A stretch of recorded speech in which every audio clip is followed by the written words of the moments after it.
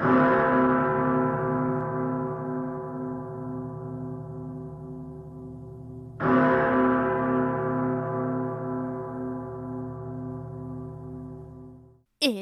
2 a.m. Welcome back to the 2 a.m. Book Review Club, where we stay up late talking about books or talk about books that made us stay up late. This week, we're continuing our theme, our mini-series of books set in World War II Paris, which you can also think of as books having the title format, The Paris Blank. For example, last week we talked about The Paris Architect, and this week we're talking about The Paris Orphan. The Paris Orphan by Natasha Lester is what you would probably call a semi-recent release. It came out in 2019. At this point, I do need to give my usual spoiler alert, my usual spoiler warning. Spoilers ahead, major spoilers ahead for this book, The Paris Orphan, so please proceed with caution if you want to read this book. Where do I even begin with this book? I have so much to say about it, but I feel like I should at least try to organize my thoughts into something cohesive for the sake of the listening experience. But buckle in, everyone. This is probably going to be a long one. Let's begin with the theme. I feel like I didn't say that right. Let me say that again. Let's begin with the theme, World War II Paris. Last week, we discussed how the political landscape of Paris during World War II is an incredibly fertile setting for developing characters, coming up with storylines, so on and so forth. There's a lot of nuance, a lot of possibility for complex, interesting storytelling within the Parisian landscape during World War II. And last week's book, The Paris Architect, did a really great job, in my opinion, of exploring a lot of those different possibilities. And as we discussed, I think that its title did a pretty great job of encapsulating the kind of story that the book was trying to tell. So with that in mind, let's look at the title of this week's book, The Paris Orphan. Without looking at the premise, right? Just knowing that this is a World War II historical fiction book and looking at the cover, what would you think that a book called The Paris Orphan is about? And at this point, since this is audio only, no video, and you probably have no idea what the cover of this book looks like, I'm going to try to describe it for you. We'll see how good I am at description. You know, it's one of those like fundamental storytelling skills that you're supposed to have in your author toolkit. Personally, I feel like description is definitely one of my weaknesses, and so let's see if I can figure it out right now, off the cuff. All right, okay, so this cover, well, my cover of my copy of The Paris Orphan looks like this. We have a woman, and she's a blonde woman. She's got her hair in that 40s style. You know, it's kind of short, but it's curled, like it's got a big curl at the end. And she's wearing a red coat, and we see her from the back. She's holding the hands of a little girl. the little girl is also, obviously, we see her from the back. She's got 2 braids. She's got a blue coat, khaki skirt. She's dressed basically like she's going to school. And in front of them, but in the background of the cover, does that make sense? Because they're facing away from us. So to them, what they're seeing is the background for us. I hope that makes sense. We have Paris, very obviously Paris. There's an Eiffel Tower and everything. The Eiffel Tower dominates the landscape, but because we're centering the people, the Eiffel Tower is over on the left side of the cover. And then above, the illustration, we have the Paris Orphan, the lettering, the title. It's bright pink lettering, and it's like big, the letters are quite tall. And the background of the letters is the sky. We have a pale blue sky. So the first thing you'll probably notice about this cover, if you don't look at the pictures, the illustration, or even the title, just looking at it color-wise, we have a lot of bright colors.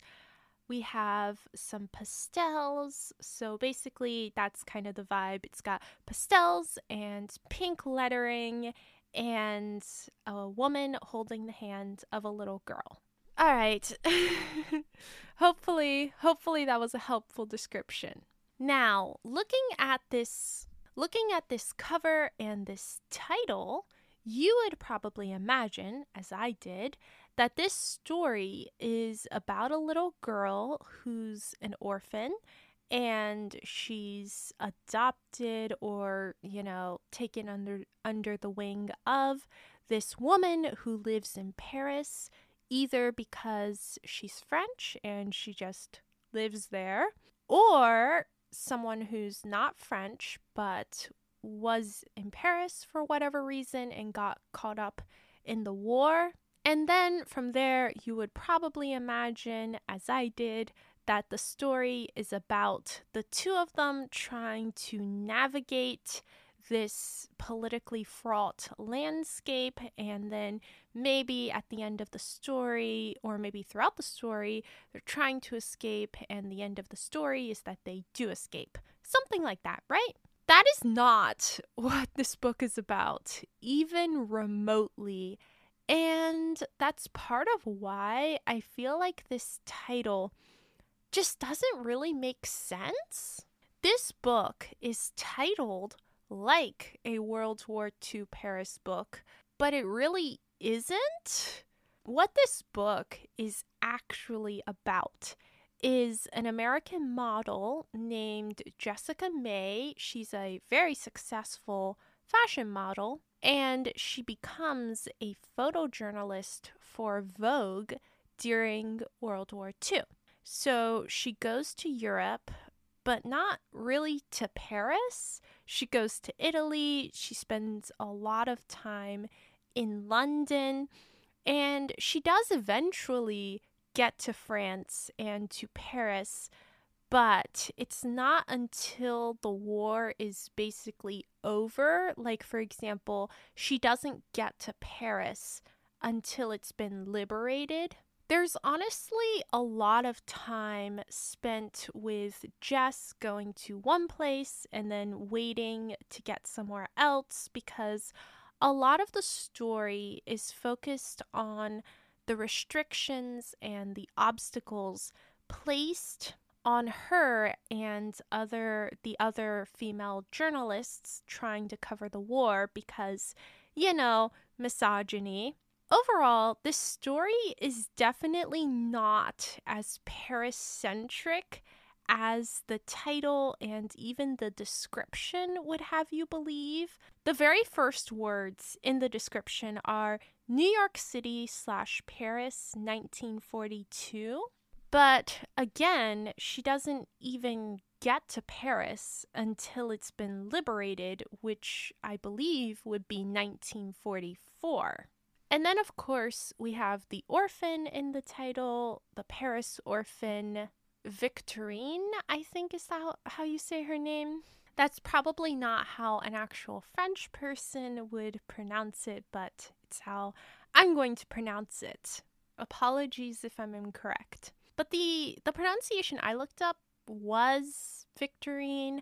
However, I admit I did just use howtopronounce.com, so probably not correct, but that's what I'm gonna go with. Anyway, Victorine is the niece of Jess's love interest, who is an American officer named Dan Hallworth. And even though Victorine is an important character, in my opinion, she's not important enough or really enough of a character to put in the title of the book. She's really more of a plot device than anything else, if I'm being honest here. And Jess's connection with her is just pretty superficial. It's like sweet young child immediately falls for nurturing female figure in her life who's romantically linked to her adoptive father. You know the trope, you know the stereotype. It's like that. And so it feels really dishonest to be like, you're getting the story of this adorable little Paris orphan. But you're really not. You're getting the story of Jess and Dan, and oh yeah, there's a little girl involved too. It's really just like if you read small town romances or just romances in general, it's like that storyline. You know what I mean? If I had to guess, I would guess that the book is called The Paris Orphan because Victorine serves as a kind of link between the past and the present sections of the book.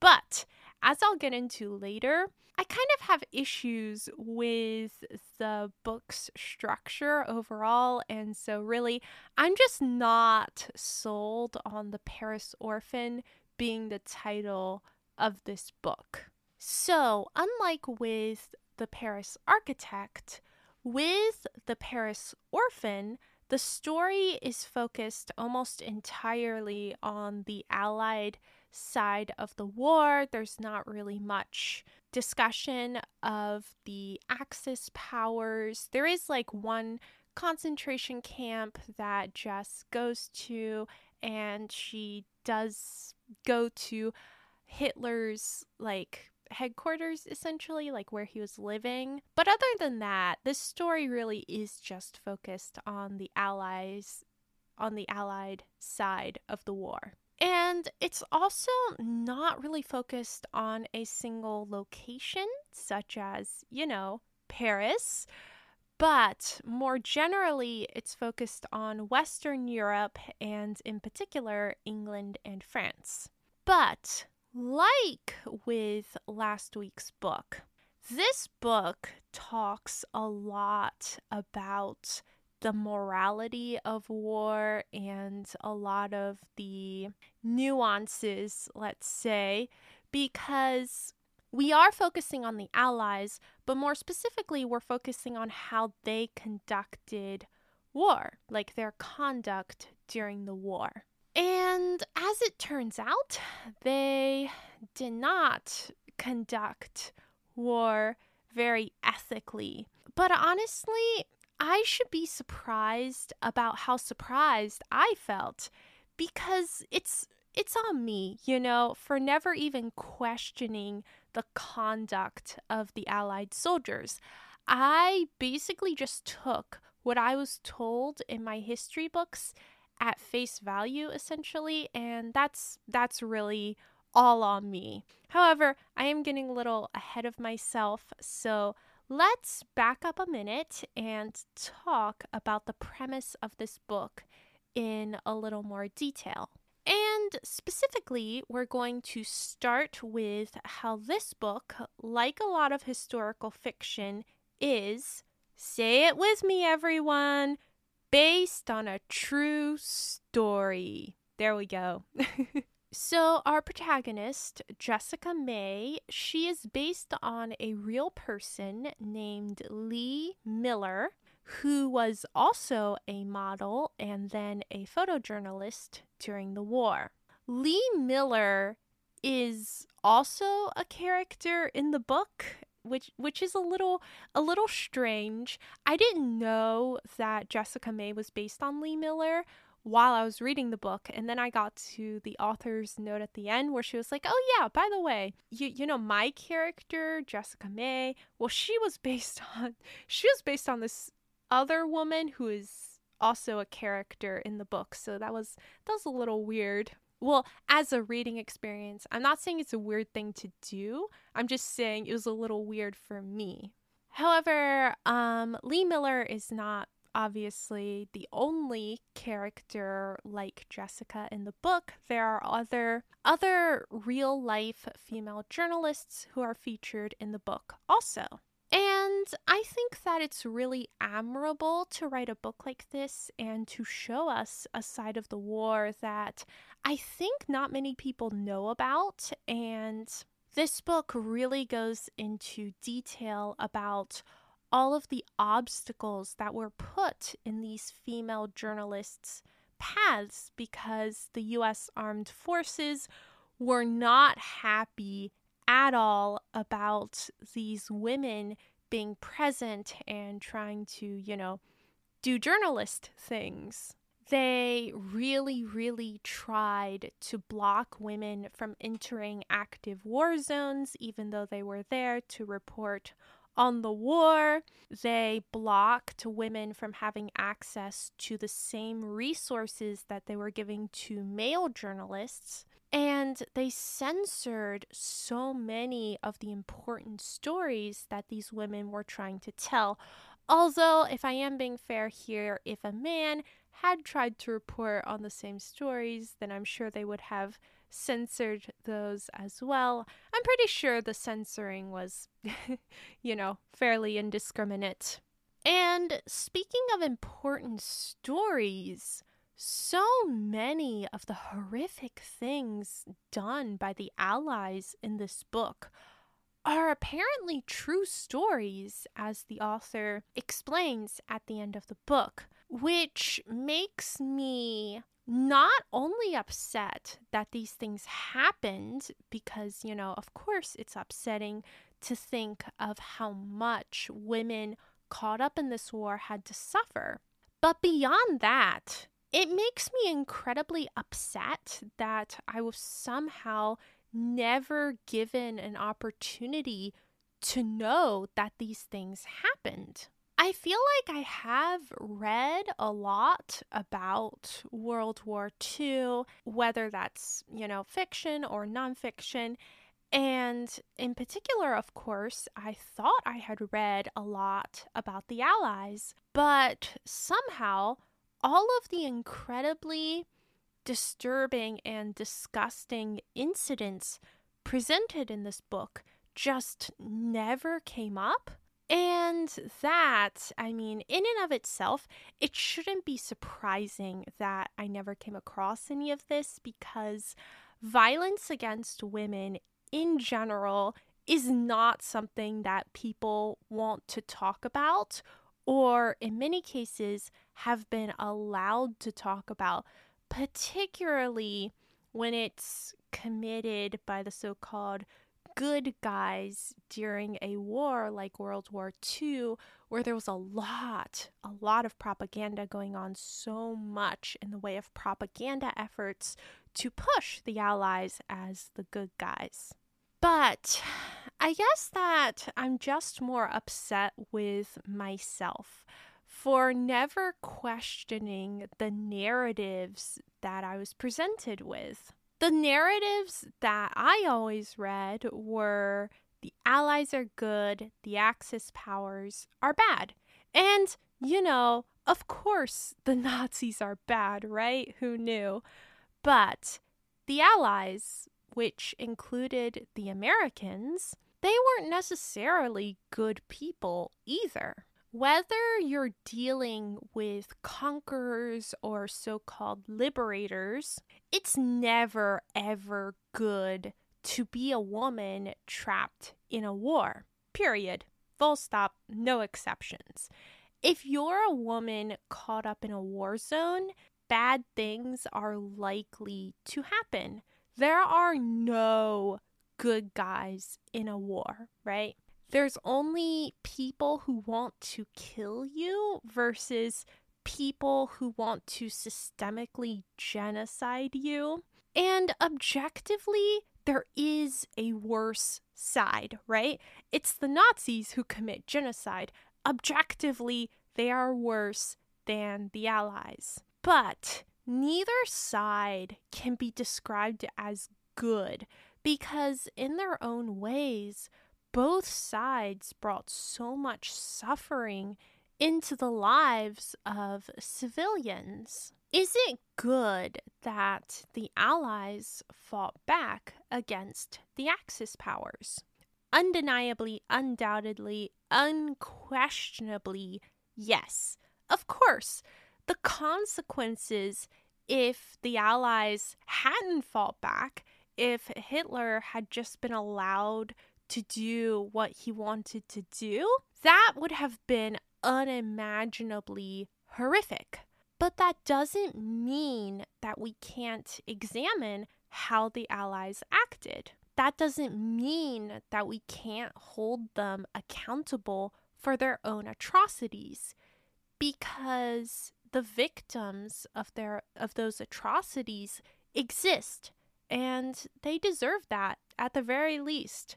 You know, there's not much we can do for them anymore, but they deserve at least that. So in a lot of ways, this book is much more disturbing than the pastel, cutesy cover that I described to you and the sentimental title would suggest. There's a lot of misogyny in this book, both on a personal level and also on a systemic level. A lot of violence against women and also a lot of societal discrimination against women. For example, the inciting incident for this entire book is that Jessica's photo gets used without her permission for an ad for menstrual pads, sanitary pads, and that basically gets her blacklisted from the entire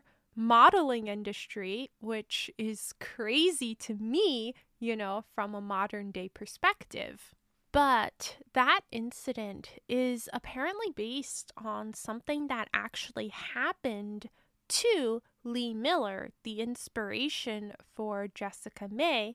So I guess people really were just that unwilling to accept women as, you know, people.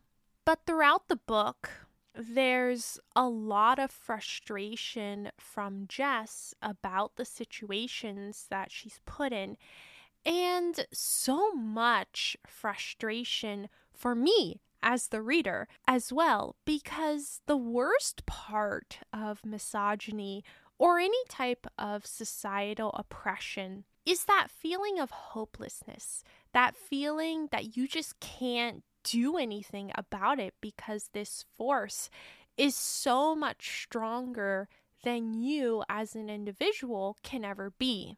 And this hopelessness really pervades the book. It's in how Jess feels when she's stuck in London because the army refuses to let her go to the front. It's in how Jess feels when she's not allowed to report on the way that Allied forces are treating women. And it sucks. It really, really does. And it's important to read about. But at the same time, it's also so draining to read about and think about and process. So yeah, this is definitely a book that deals with a lot of important topics.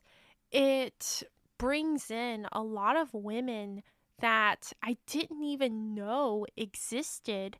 And I definitely feel like I learned a lot from reading this book. However, as always, just because I really liked that aspect of the book doesn't mean that I don't have criticisms about other aspects of the book, because I definitely do. That's part of why I said at the beginning that I have so much to say about this book, because there's all that good stuff that we just covered. And then there's all the other stuff that I don't even know where to begin with, because as much as this book covers important topics and has a lot of important discussions, it's also a hot mess in a lot of ways. So let's get into it. So, petty things out of the way first, right? This book was surprisingly hard for me to get into, despite being a very interesting story and a story that I was excited to read.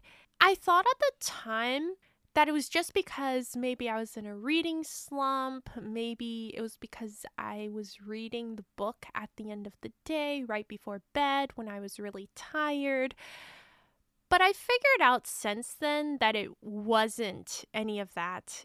The biggest reason I felt this way is because of the way in which this book is written. Which isn't to say that it's badly written, because I don't think that at all. I think it's well written, but the writing does have its issues. First, though, I do want to give the writing style a compliment because I feel bad if I'm just, dunking on it. One thing that this author does very well is this author is very adept at using settings, physical settings, to deepen characterization and contribute to the story in ways that I, for example, can't do at all. There are some really gorgeous moments in the writing where the characters' perception of the nature and the physical space around them enrich our understanding of both those characters and the story. And I definitely think that that's well done, and I have a lot to learn from that. However, at the same time, there are issues with the writing, and I feel like the biggest issue, particularly towards the beginning, is that there is a lack of conflict in the writing that really affects the pacing and makes the book hard to get into. Conflict is what drives books, right? Like what drives stories. Without conflict, there would be no story because it wouldn't be very interesting. If, for example, you want to write a story about siblings, you're very rarely going to be writing about siblings that get along perfectly and agree with everything, and they're just best friends. They've always been that way. They'll always be that way, so on and so forth. And do you know why you're not going to read a story like that? Because it's not very interesting to either read or write. Conflict is at the heart of what makes stories interesting. Conflict doesn't always have to be internal. For example, the siblings don't have to hate each other. What you can have, for example, is external forces that affect the siblings and their sibling dynamic. But the point is, whether it's internal or external, you have to have conflict of some kind. And in particular, you have to have conflict in the dialogue. If, for example, you have two siblings who normally get along great and they're always agreeing with each other, and then some external force comes along and affects that dynamic, you don't show like 20 chapters of the siblings getting along great and just agreeing about everything and having a great time before you start to introduce the conflict. At most, you can have like a couple of lines of them getting along great to show what their dynamic is normally like before the external conflict comes along and disrupts that. And then from there, you really, really need to have conflict in their dialogue and interactions. In fact, as you know, a writer who's definitely still developing their skills, I've been doing a lot of, you could call it like studying, essentially. I've been doing a lot of reading about like writing and how to write well because, I want to learn. And one of the writing books that I was reading recently, it's such a good book, by the way. If you're a writer or if you're like interested at all in writing, then I would really, really recommend this book. It's called The Portable MFA. Anyway, such a good book. I really, really enjoyed it. But one of the exercises that I was just looking at the other day was essentially where you have two characters, right, in your exercise, and you have to make them disagree in every single line of dialogue. Like, you can never have them agree on anything. And of course, in practice, characters are going to agree sometimes, but I feel like it's a really, really useful exercise because in general, you don't want characters who agree. There has to be something that drives a wedge between them and causes conflict, or else what you're reading is not very interesting. Now, all of that to say that this book has a serious lack of conflict. For example, consider this scene, which is 13 physical pages into the book. I do own a physical copy of this book, by the way. I picked it up from Books A Million. In case you didn't know, Books A Million has great prices on like, they have this section in the back and it's like bargain priced books, like just like shelves of them, at least in my Books A Million. And this isn't an ad or anything, I swear. But sometimes I'll just like go into Books A Million and I'll like look at the front shelves a bit, like look at what's selling well right now. But then I'll just head straight to the very back because normally books are like $20 at least these days. Very few books are less than that. But if you go to the very back, right, you'll find books that are like $5. That was how much the Paris Orphan cost me. It was $5.97, but essentially it's a very good deal, right? And I've even seen books that cost like $3.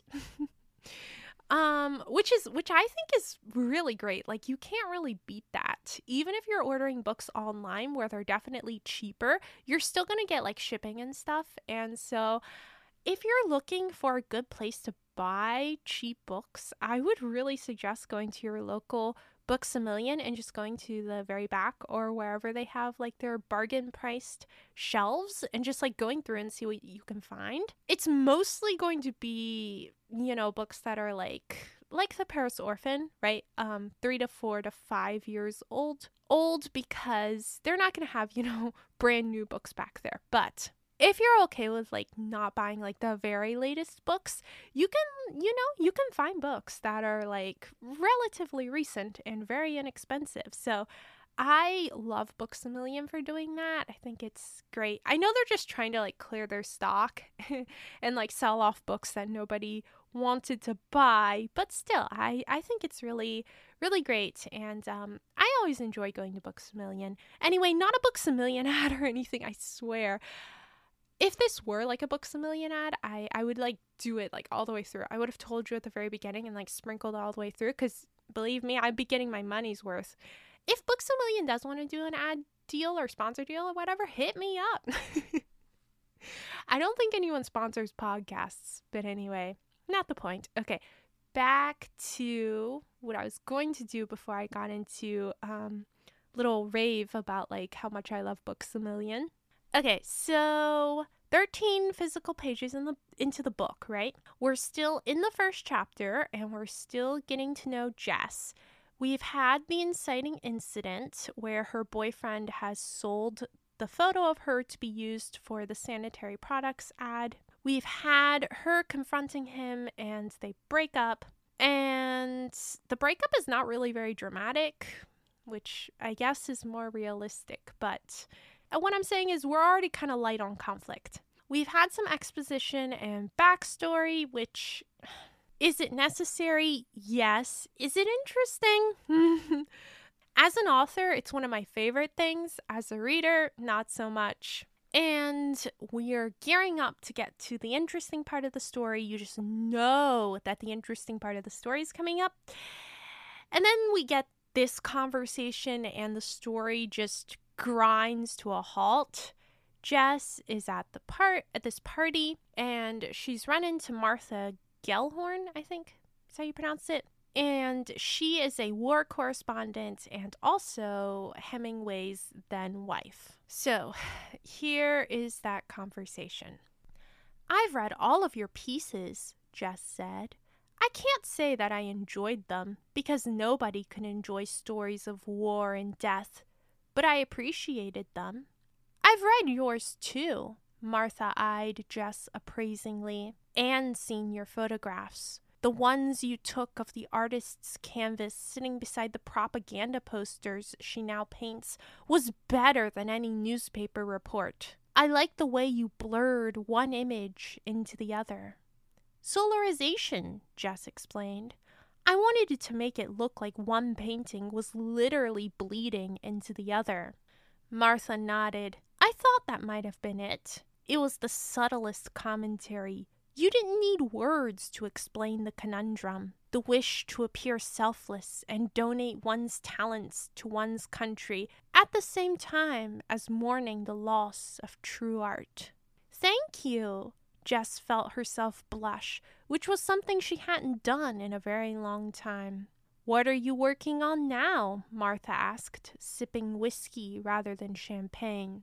"That's a very good question. Besides asking my paramour to move out," Jess nodded at Emil. "Not much."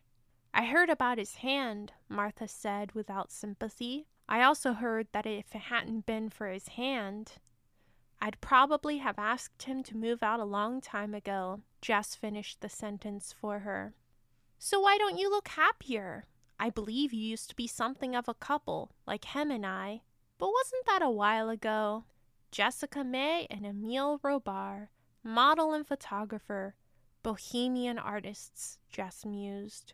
"You're selling yourself a little short by calling yourself a model. From what I've seen, you're as good a photographer as he is. You've had work published."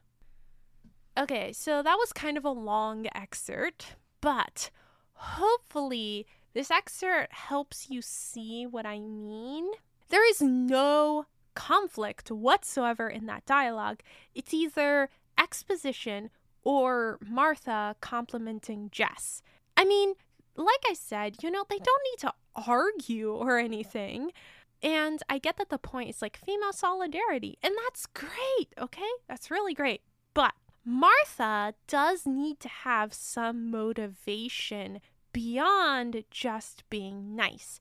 Conflict doesn't necessarily mean argument. It can just mean that the two characters have motivations that are at odds with each other. But in this scene, Martha doesn't really appear to have any motivation, at all, beyond just sipping her whiskey and enjoying the party, which again is great, but it's not very interesting to read about.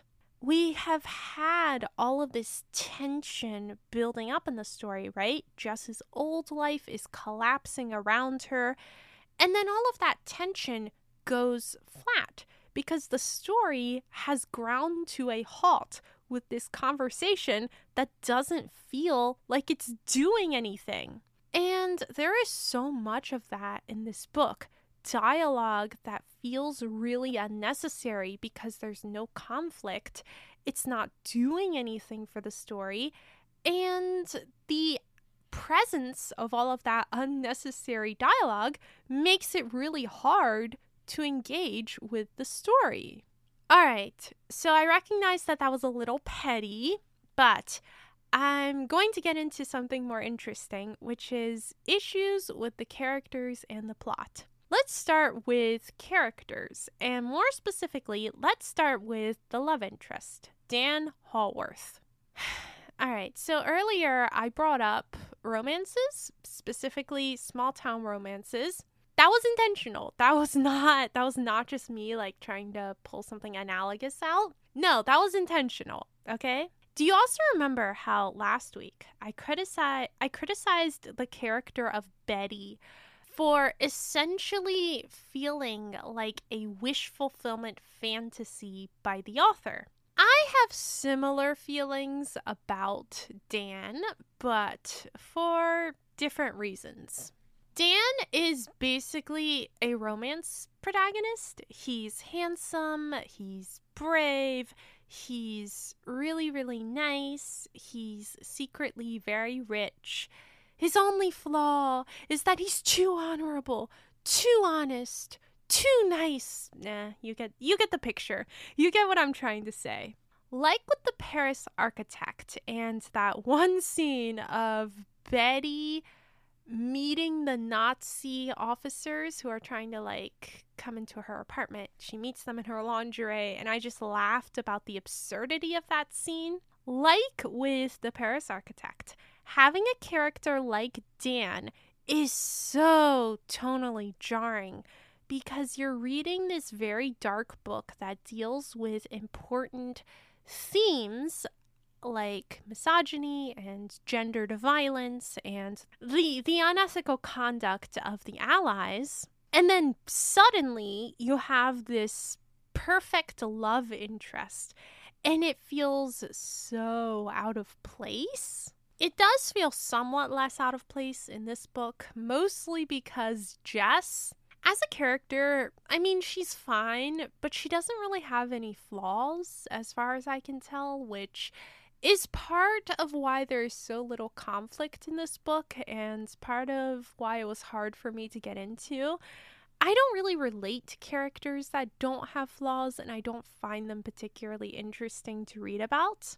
But beyond that, we also have Victorine and the whole adorable orphan thing going on as well. So overall, this story's a lot more sentimental than the Paris architect.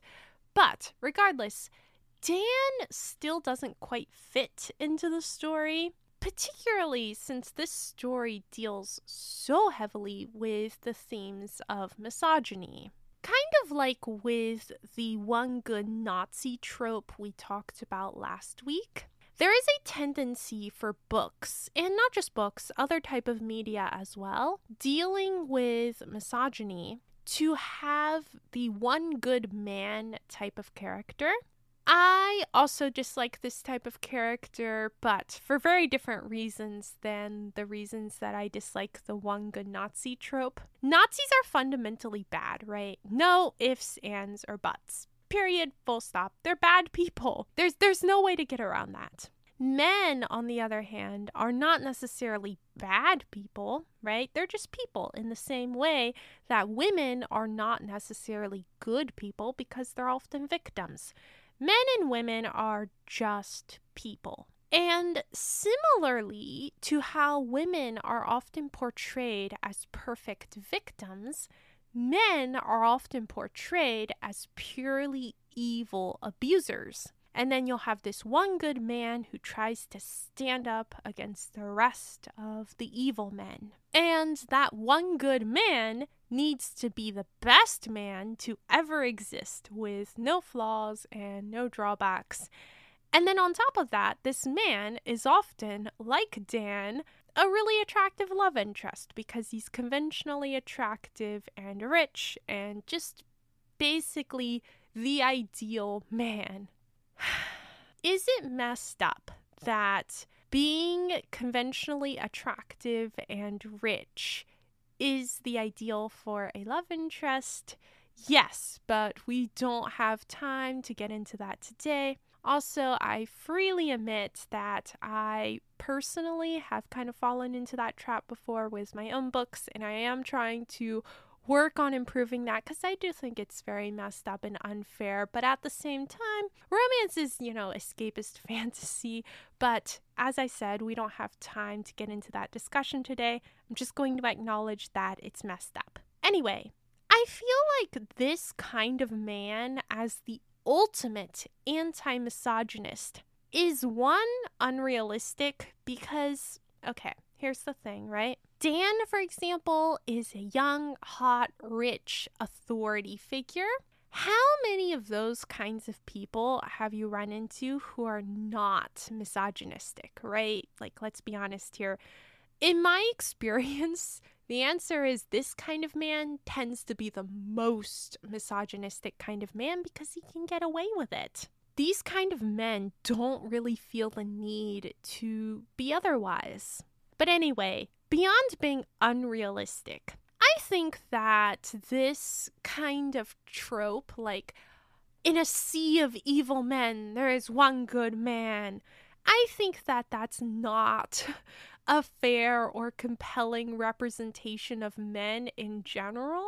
They're all bad except for this one hot guy that you really, really like. Oh, and also, he's like the perfect husband. Yes, thank you for your very insightful commentary on gender. Wow, I've never run into a character like that before. Like, come on, we can do better than this, right? Wouldn't a more compelling story be that you really, really want to see him this way because he's hot and rich and you're attracted to him? But then, like, the entire story is about you discovering, or not you, you know what I mean, the protagonist, discovering that it just doesn't work out that way sometimes, you know? Like, you have to recognize that even people you're attracted to can be bad people, and you often make excuses for these kinds of people because you really, really like them and want to be with them. But anyway, that's not what we got. So, moving on. Speaking of doing better, surely in 2023 or even 2019 when this book was written, in this century, surely we can do better than characters like Amelia. So, the vast majority of female characters in this book are fine, I guess is how I would put it. They're supportive and capable and friendly, so on and so forth. They're not very interesting people. But like I said, they're all friends. They all support each other. And I like that, okay? It's great. You love to see it. Women supporting women. I'm going to put aside all of my complaints about lack of conflict and them not being very interesting and just say, hey, women supporting women is great. We need more of it. It's great to see that kind of representation in literature. However, this is kind of undermined by the existence of Amelia. Where do I even begin with the mess of a character who is Amelia? Amelia is Jess's old friend from school. They used to be wild teenagers who snuck out to parties and clubs and did stuff that they shouldn't have done. At the beginning of the story in 1942, she and Jess have long been separated because they've been out of school for a while. And she has married this old British guy for his money. When Jess reconnects with Amelia in I think it's 42, 43, 44, somewhere around that time frame, between 1942 and 1944. The old British guy has died, and Amelia is having the time of her life, partying it up. Jess is weirdly judgmental about all of this, and personally, I don't really get it. I mean, I'm like, go girl, game the patriarchy, get that money, live your life, I think that these types of female characters who marry for money get unfairly judged in general because these women are not the problem here, right? And also, as long as everyone involved is a consenting adult and everyone knows what everyone else is here for, I mean, like, what's the issue? Like, for example, right, with Amelia. The old British guy she married is not a victim in any way. He voluntarily chose to marry Amelia, and he probably knew why she was agreeing to marry him, and he was okay with that, and she was okay with that. So what is the problem? Why is everyone so mean about this type of woman? Well, I know, but Anyway, I mean, I just want to point out that Connor and Willa are arguably the most successful couple on Succession, and I think it's for a reason. They're honest with each other. Like, think about the wedding episode where they have a sincere and honest conversation about their priorities. And to me, honest and open communication is the fundamental key to a successful relationship. Anyway, so when Amelia first came out, I kind of liked her, to be honest. I thought she was a fun character. But, of course, it turns out that she is, plot twist, not actually there to be Jess's friend. From the moment she lays eyes on Dan Hallworth, the ideal man, she turns into this evil, scheming villain who is out to steal Dan away from Jess. And not because she loves him, but because he's rich. And here is where we need to talk about the plot because, okay, a great deal of this book is important real life stuff, right? And then we also get like heartwarming love and family stuff, blah, blah, blah, whatever. But as much as we have all of that, towards the end of the book, we descend into this soap opera madness of ridiculous plot contrivances and twists that I didn't really enjoy because that wasn't the kind of book I was here to read. And I mean, don't get me wrong, it's not that I can't enjoy that kind of book, but that wasn't what I was here for. I was here to read the heart-wrenching realities of people caught up in a war, and I was not here to read a story about an evil, scheming woman who tricks Dan into marrying her and drives the star-crossed lovers apart. Because, yes, that is what this story is about. Basically, how the evil, scheming woman convinced Dan, a full-grown man, to marry her because she is evil and scheming, and poor Jess, poor Dan, blah, blah, blah. That's what this story is. The big secret about what happened at the end of the war, the reason that Dan and Jess didn't end up together as a happy family is because Amelia really, really wanted to marry Dan. And Dan wasn't interested. And then one day, Amelia gets into a Jeep accident and Dan agrees to marry her. And that's it for Dan and Jess. Now, you may be wondering why this caused Dan to agree to marry her. You may be wondering why exactly Amelia getting into an accident means that Dan needs to marry her. And holy plot contrivance Batman! So many nebulous reasons that are all supposed to add up to Dan has to marry her or it's the end of the world. He's got no choice. But honestly, it's all just so contrived and ridiculous that I can't take it seriously. Amelia only got into the accident in the first place because she was trying to be closer to where Dan was. Dan was you know what I'm trying to say? He was somewhere else, and Amelia's also at the front. Oh yeah, I didn't explain that. Amelia's also at the front because she's a nurse, but she's not a good nurse. She only becomes a nurse towards the very end of the war when there's basically nothing left to do in terms of fighting and stuff, and she won't actually have to do the icky stuff. So, all part of her evil, materialistic, scheming nature. Anyway, so yeah. So Dan has gone to this whatever part of France that's, where he has to do stuff. And Amelia basically like chases after him essentially in the Jeep, and she gets into the accident. So, it must be Dan's fault that she decided to chase after him and ended up having an accident. And Amelia's accident causes scarring to her face. She's a lot like, speaking of Batman, she's a lot like, what's his name? The guy, Two-Face? Is that what he's called? Like half his face is like disfigured. It's like that.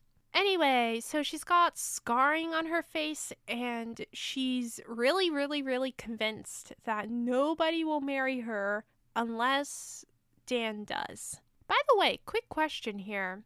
Didn't Amelia already inherit a lot of money from her dead husband? Like, why does she need to marry someone, right? Maybe it's explained and I just forgot because whatever.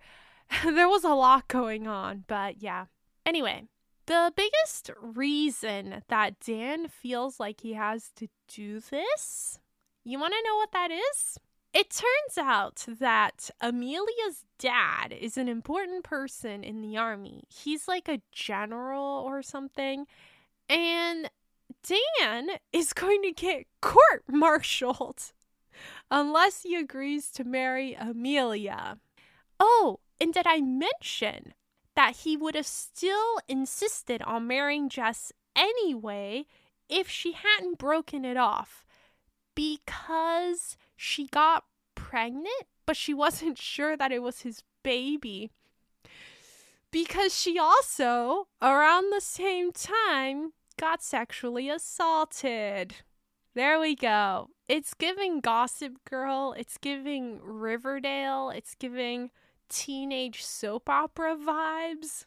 And sorry for laughing. I know that I just said something kind of serious there about like what happened to Jess, but I just want to say that for a story that has such important messages of systemic misogyny and wartime violence and other serious heavy issues, how am I supposed to take this plot seriously? How am I supposed to take any of this seriously? Like, please tell me if you know. How am I supposed to take this seriously? And it's like, as an author, you really, really couldn't think of any other way that Dan and Jess wouldn't end up together. You really, really, really couldn't think of any other way except to introduce an evil, scheming, conniving, materialistic woman who will do anything to marry this one guy who is the best guy, the ideal guy, and every woman wants him. Because I can very easily think of a million reasons why Dan and Jess wouldn't have ended up together. The foremost being, they were both involved in a war. Like, they clearly have trauma and probably PTSD. And there's no guarantee that, either of them would have wanted to marry while they're processing all of that trauma. There you go. Easy solution. And it makes sense since Lee Miller, the character that Jess is based on, did suffer from PTSD after the war. So, you could just have that, except make it so severe that Jess just doesn't want to marry Dan anymore. Like, I can see that, like trauma really, really affects people. But no, we had to have the evil woman, even in a book that's pretty, like pro women, pro feminism. Can't escape the evil women, I guess. But you want to know what the real issue is beyond the unnecessarily ridiculous trauma going on here? Okay, the real issue is that the fallout from this situation makes me lose any sympathy or respect that I had for these characters, because I just don't understand why the fallout is the way it is. Beyond the author's desire to structure the story in a particular way. And so instead of constructing a story and deciding that, this should be its structure, it feels like the author contorted the story to fit the predetermined structure that she always intended for this story to have. Let me explain what I mean. When I first picked up this book, as one does, I read the blurb. And here is the blurb. I'm going to read it to you so you know what I'm talking about. New York City / Paris, 1942. Which is a lie, by the way. I want to emphasize, she doesn't get to Paris in 1942. She doesn't get there until like 1944 anyway. Sorry. When American model Jessica May arrives in Europe to cover the war as a photojournalist for Vogue, most of the soldiers are determined to make her life as difficult as possible. But 3 friendships change that. Journalist Martha Gellhorn encourages Jess to bend the rules. Captain Dan Hallworth keeps her safe in dangerous places so she can capture the stories that truly matter. And most of all, the love of a little orphan named Victorine gives Jess the strength to do the impossible. But her success will come at a price. France, 2005. 60 years after World War II, Darcy Hallworth arrives at a beautiful chateau to curate a collection of famous wartime photos by a reclusive artist. It's the opportunity of a lifetime, but Darcy has no idea that this job will uncover decades of secrets that will change everything she thought she knew about her mother, Victorine, and alter Darcy's life forever. When I first read this blurb, I was immediately struck by how unnecessary the present-day storyline seemed. But I naively assumed that there was some clever way that the plots tied together, some clever reason that Victorine would never have told her daughter about any of this. And when I was reading along, we get to the soap opera stuff and I was like, oh, I guess it makes sense, Dan and Jess never saw each other again, so Victorine and Jess were estranged, and I guess something happened between Dan and Victorine, and that's why she knows nothing? No, I could never have guessed the ridiculous contrivances by which these 2 storylines are tied together. I would have never guessed just how much the addition of the present-day storyline undermines the past storyline. I just never would have guessed. Okay, so in the present-day storyline, we have Darcy, and as the blurb says, she's hired by a reclusive photographer who is Jess, obviously. I guessed that from the blurb. They try to draw it out and make it like a mystery, but I'm like, literally, who else could it be, It's obviously Jess. I knew that from the start. Anyway, and Jess hires her to go through her wartime photographs. Darcy has no idea who she is. She's like a recluse. Nobody knows who she is, etc., etc. Okay. But once Darcy does figure out that it's Jess, she's still really confused because it turns out she has no idea about her mother's connection to Jess, which is fine, okay? I get that. But beyond that, she has no idea that Dan is Victorine's adoptive father.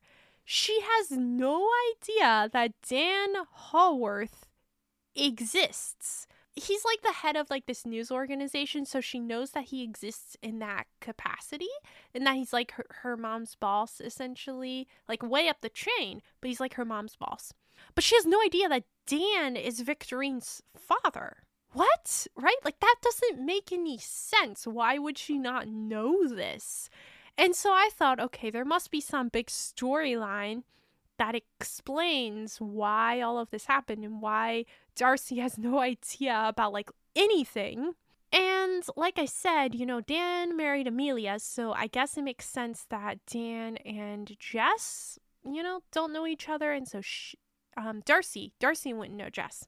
But there has to be a reason that Dan and Victorine aren't close. They're estranged to the point where Darcy has never met Dan. There must be a reason for that, right?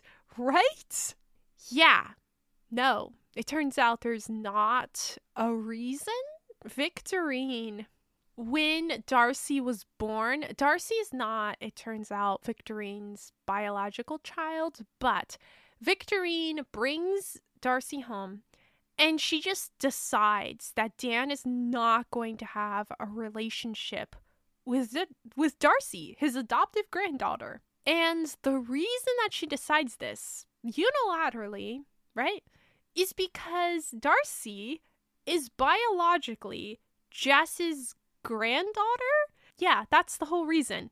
I guess Victorine thought that Dan would figure it out, which makes no sense. Like, even if he was like, oh, she looks kind of like Jess, he would chalk it up to a coincidence, because why would he think that this is Jess's granddaughter?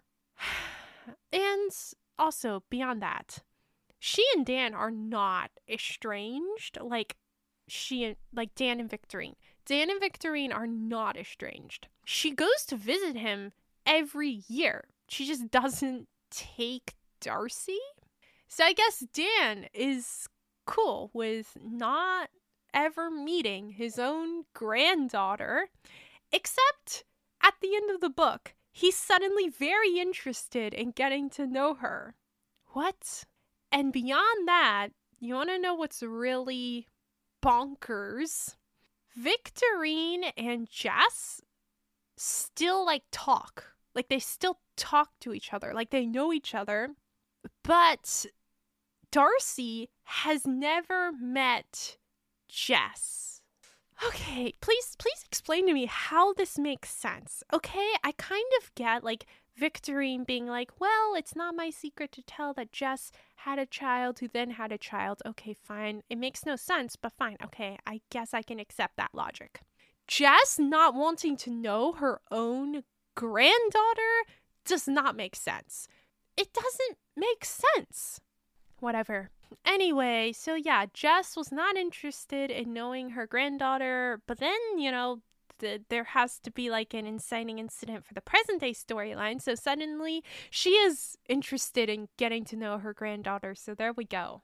Now you may start to see what I mean about the story being contorted to fit the structure, rather than the story naturally taking on this structure, because in order to get the story to fit the structure, it just becomes nonsensical. It makes no sense anymore. I was very sympathetic to the characters right up until they started doing things that made no sense because the plot needed to be a certain way. Not to mention, the victim in all of this is Darcy, because she grows up thinking her only family in the world is her mother. And she only gets to finally connect with Dan and Jess in their very old age, That's all she gets. I just feel so bad for her because there was no reason for any of this to have been the way it was. Whatever. Alright. Anyway, even though the story has a lot of important messages and talks about a lot of women who should be remembered, and even though I liked the premise of the book, I just feel like the story really unravels in the last quarter or so, and that's to the detriment of both the plot and also the characters. And to me, I just think that the book's issues largely boil down to the author feeling the need to include the present day storyline. By the way, the present day storyline is so boring too. It's mostly just a romance between Darcy and this random guy who works for Jess. And I mean, that's fine that there's a romance, but I'm not here for contemporary romance. If I wanted contemporary romance, I could go find that. I'm here for compelling and realistic historical fiction. And at the end of the day, I just feel like that's not really what I got. So there we go. That's the Paris Orphan. Overall, I would not rate this a staying up until 2 a.m. book, mostly because it was so hard for me to get into. Once I got into it, I did want to find out what happens, but honestly, if I didn't own a physical copy of the book and therefore feel obliged to read it, and also if I hadn't been intending to make this miniseries, I might not have finished it. And that would have been a first. I finish almost every book I start, with the occasional exception of like a romance that I'm really not feeling. But beyond that, I finish everything I read. So there we go. Not a staying up until 2 a.m. book. As we've seen, this was a very different reading experience from The Paris Architect. And next week, we'll be wrapping up this mini-series with a book I'm very excited to talk about, The Postmistress of Paris. And we'll see what approach that book takes to the topic, how it's similar to the books that we've discussed so far, and how it's different. And then we'll be wrapping up the mini-series, like I said, and seeing what we learned from reading these World War II Paris books. By the way, I would really highly encourage you to read The Postmistress of Paris before next week's episode, because as I'll be discussing then, I loved this book so much, and I'm so excited to talk about it, and I think it'll make it even better if you read it first. So, all right, that's everything for this week. This has been the 2 a.m. Book Review Club. Thanks so much for joining me, and I'll be back next week at 2 a.m. Until then, have a great week and happy book travels!